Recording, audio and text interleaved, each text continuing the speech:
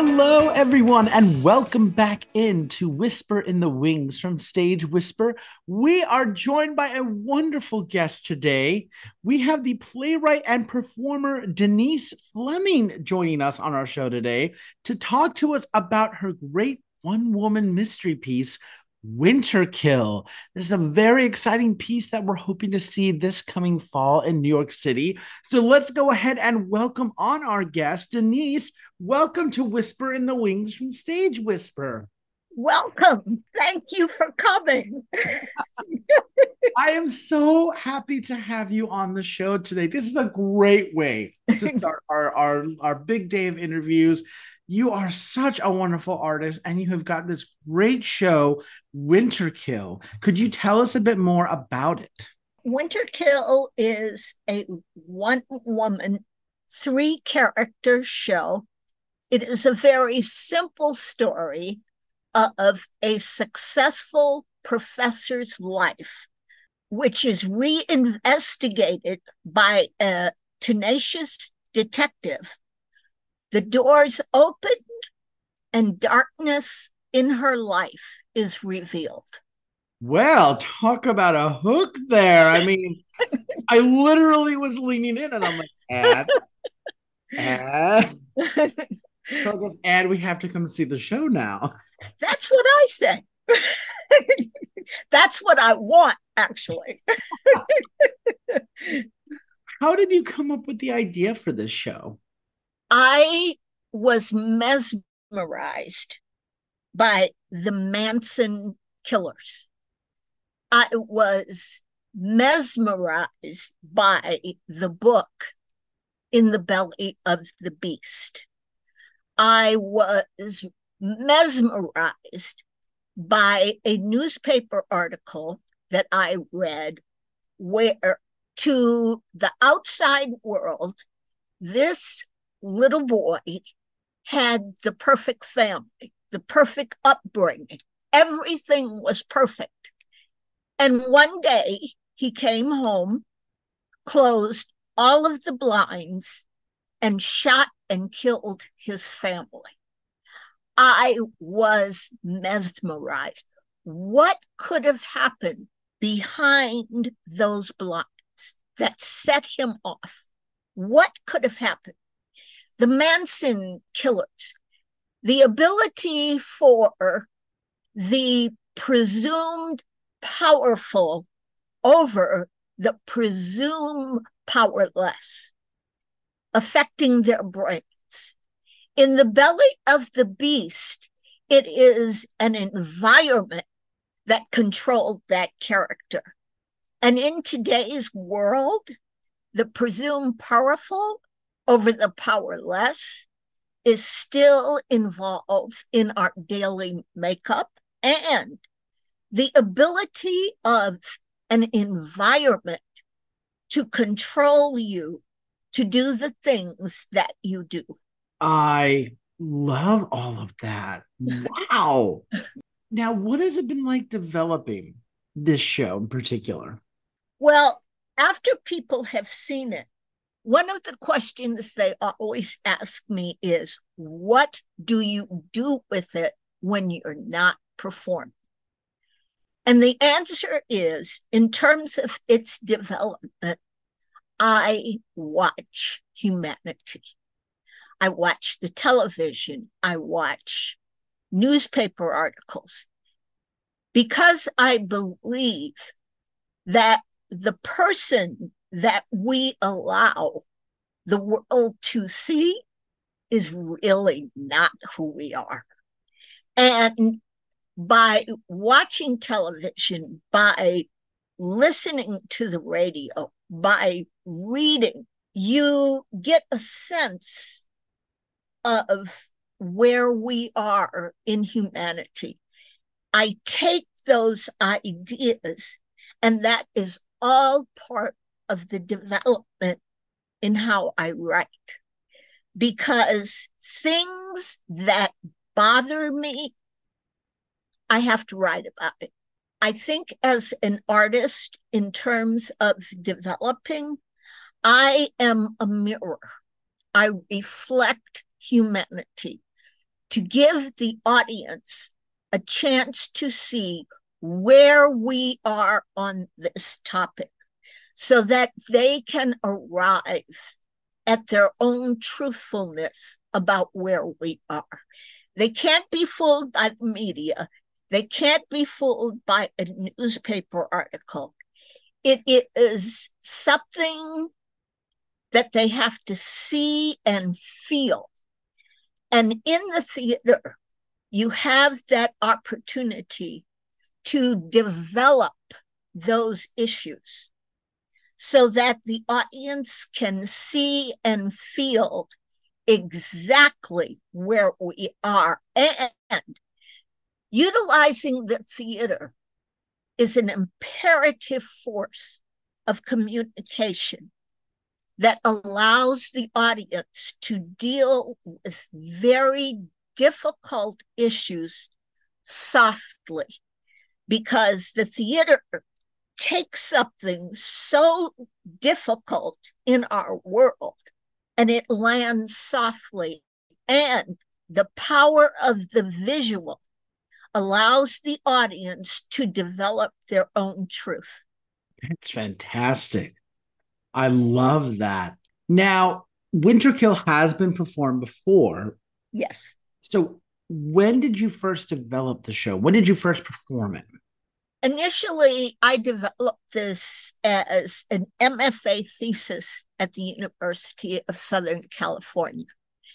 And I must say, the first time I produced this and performed it, the issues that I had was that the script, I could hear the mistakes in it. I could hear when it became disjointed. And for me, in my performances, I used to hear all of the mistakes in the script. But I also realized when you consistently write one person's shows, it is a very, very lonely venture. And the only voice you are hearing is mine. How boring is that? So I began to seek out other opinions. I had people, I begged them, could you just watch this and tell me what you think? And little by little by little, like a puzzle, the pieces began to link up. And there is now a truthfulness in this script, which I am so proud of. Wonderful. Is there a message or a thought that you're hoping that audiences will take away from this show? Winterkill focuses on very difficult issues. Unfortunately, these issues are still relevant in our world. It's on the television, it's on the radio, it's in newspapers. So my hope is that by continually performing this, I keep reminding people not to forget, because it's still out there. And as a performer, I demand, when you are in my audience, that you focus on the reality of this topic. It hasn't gone away yet. It hasn't softened yet. It is still in our world, and that bothers me. I love that you're using this show as a vessel to bring that to people's attention. And my job as an artist is to put this in front of you. I force you to look at this. Now, I can tell you, in some performances, there are audience members that have talked back to me during the performance. There have been people that have gotten up, walked out, and came back. there have been people. There was a woman when I was getting ready to leave the theater, and she was standing in the hallway. She took my hand. There were tears in her eyes. She did not speak a word. She just looked at me. And one other woman who was deaf, who came to see me perform, she went home and she embroidered a face that she saw me make. It affected her so greatly. She was drawn in by my movements. She could not hear a word I said, but the movement affected her so greatly that she made this embroidery of a face that is in the show. That's incredible. And that is a good lead into my final question for this first part, which is, who do you hope have access to the show? I think anyone under 18 would be severely impacted by its reality. I don't hold anything back. I put it all out there. I think people in their 20s and above will realize what I'm talking about, what I'm showing them. So in every performance in the program, I always ask no one under 18 and no children. It's just too much. And I don't want people below 18 or a little person to hear this topic, but to be under the influence of fear. I want the audience to hear me.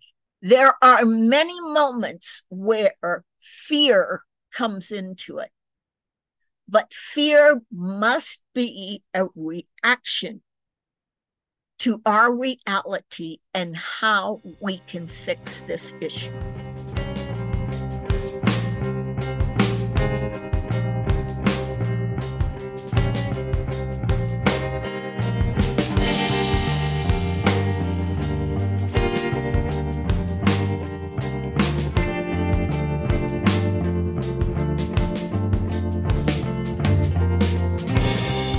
Well, I want to switch things up for our second part of the interview and give our listeners a chance to get to know you a little bit better on a personal level.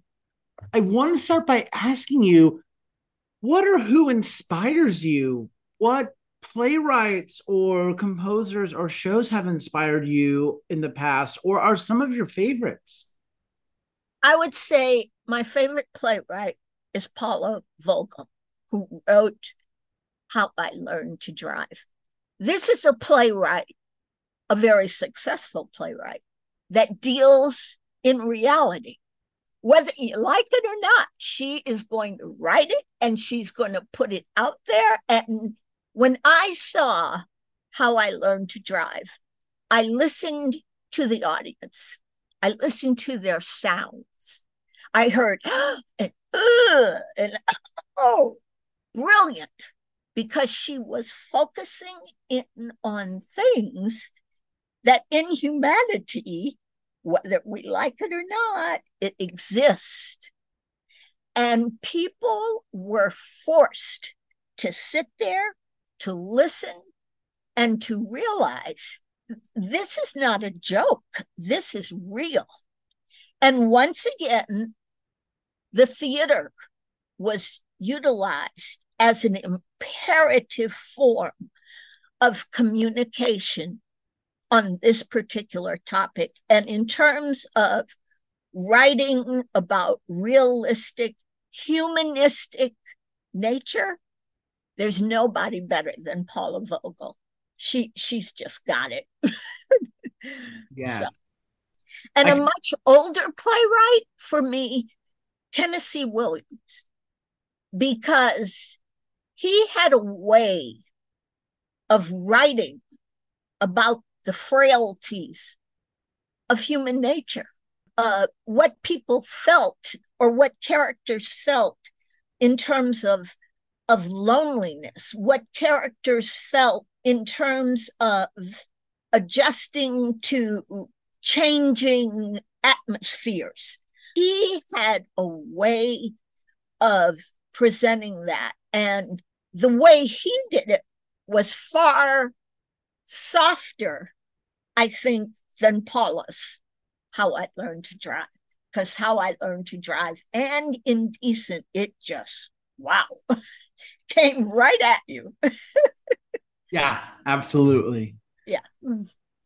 Well, building on that, have you seen any great theater lately you might be able to recommend to our listeners? The theater that I did see was the performance of Sean Hayes and Jodie Comer, both of which were one-person shows. There were other characters in Sean Hayes's theater, but it was basically him. He was wonderful. He was incredible. He was wonderful. And to think, well, to realize that usually actors that are proficient in comedy are devastated in drama. And he was. Wow. Let me ask you, what is your favorite part about working in the theater? The ability to show people humanity, to strip all of our clothing down to a form of nakedness, so that you are sitting and having to swallow what I'm giving you. And that ability to show people where we are on this topic is so important to me. And once again, it establishes the power of the theater. There are many powerful films, many. But when people sit in a movie house, they have a certain amount of protection because of the screen. I am not giving you any protection. I am going to reach out there, and the power of the theater is going to allow me to draw you in. And that's the power of an actor or an actress. That ability to draw you in. In film, you have an actor like Robert De Niro. There again, that is someone that inhabits the role. I dare say, if you go to see Robert De Niro perform, you will never forget it. You'll never forget it, because he does it. His physical is truthful. His vocal is truthful. The emotions that he sends out from a particular character is truthful. He comes from a very truthful point. And that's what I do. I'm honest, whether you like it or not. Yes. Yes. Well, now we have come to my favorite question to ask guests, and that is, what is your favorite theater memory? When I was a very little girl, I had an aunt who lived in New York. And every summer I would come to visit her, and we would go to the theater, we would go to the ballet, we would go to the art galleries. I was mesmerized. I always knew at one point that I would live in New York City, but I knew that I wasn't ready then, because I firmly believe when you come to New York and you live in New York, your head has to be on really straight, because the moment you walk out of your door, humanity is at you. And especially in today's world, you have to be ready to accept humanity. And I say accept because you cannot ignore these people, because they're people. So you have to have a way of dealing with them which is not demeaning, because they're human beings. And I always knew, because of my aunt, that one day I would live in this city. And there's one other one. My parents brought me to New York to see Funny Girl. We were standing outside of the theater waiting for a car. And I was standing in front of the door, and the door opened, and the door went right into my shoulder. I turned around. The person put her arms on both of my shoulders. It was Barbra Streisand. I turned, and my father said, "That's her, Denise. That's her. Move, run. She's getting in the car." I could not move. And I said to them, after we came back from New York, I said to my mother and my father, I said, that was a sign. I'm an actress, and I'm supposed to go to New York because Barbra Streisand, she touched me. I said, that doesn't happen to everyone.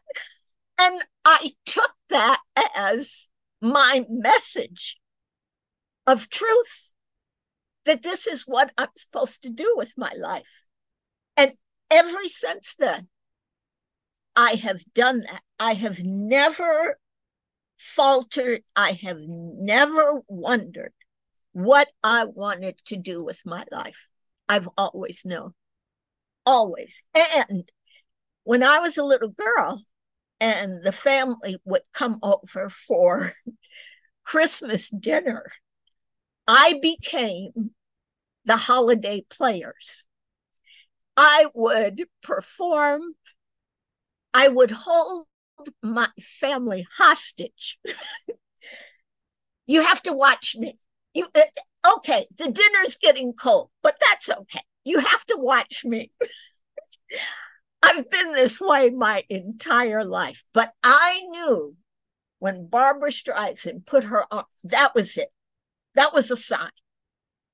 And I had to come to New York, and it's been a very interesting ride because I am dealing in New York with the thing that I love the most, and that is humanity.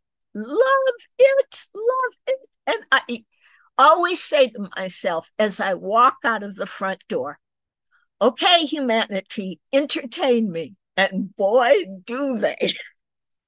That is incredible. Wow. Yeah. Story. Wow. Yeah. If you had gone into any other profession, I'd be like, no. You were touched by the Barbra, literally touched by the Barbra Streisand. You have the gift now. Like, it was passed.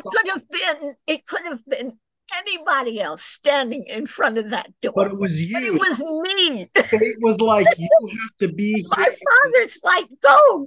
She's getting in the car. I could not move. I was, oh my God. What an incredible memory. And when she called me my dear, oh my God, she called me my dear. That's amazing. Yeah. Thank you so much for sharing that. Well, are there any other projects or productions you have coming on the pipeline that we might be able to plug? Well, there are Eclipsed is about racism and segregation that bothers me. Headline is a new one that I've just begun to write.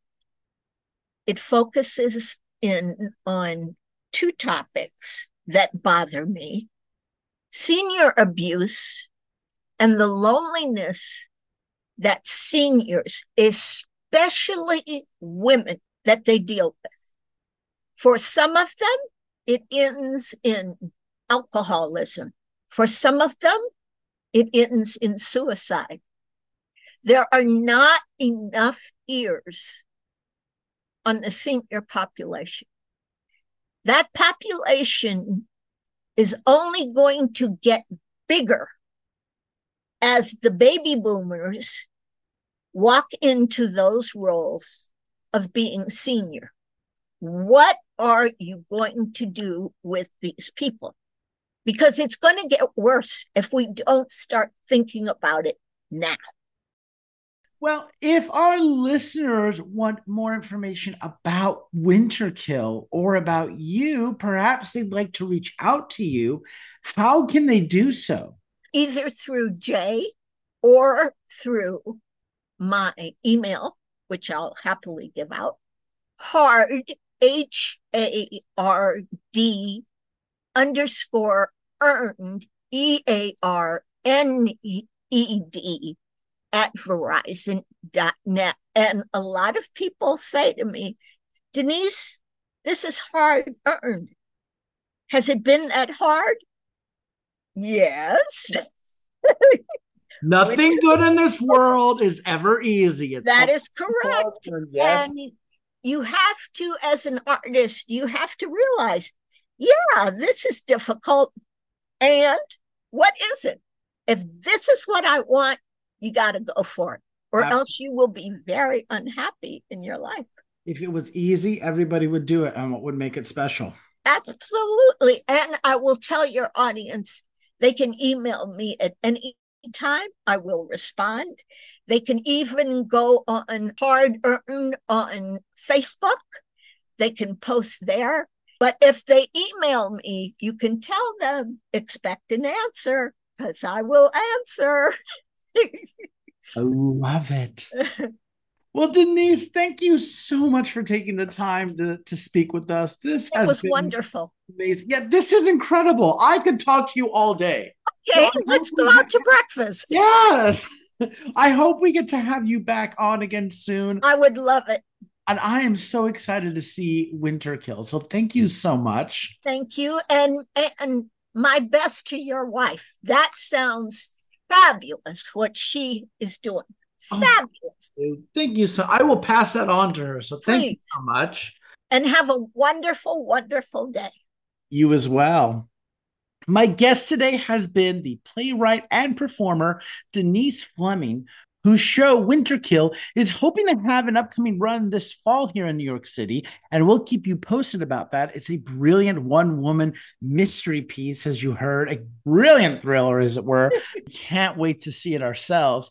She's got several other plays and works available out there, and you can check them out. You can also reach out to her by emailing her at hard_earned@verizon.net, and she will write back. So make sure you reach out to her and just follow this amazing artist. She's a hoot, and she's creating some great work. So check her out. Check out her new work, Winterkill.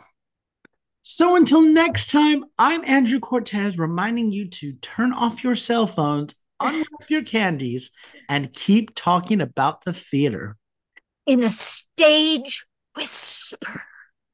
Thank you.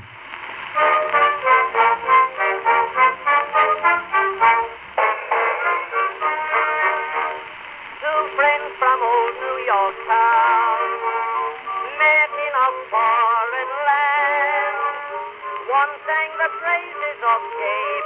If you like what you hear, please leave a 5-star review, like, and subscribe. You can also find us on Facebook and Instagram at Stage Whisper Pod. And feel free to reach out to us with your comments and personal stories at stagewhisperpod@gmail.com.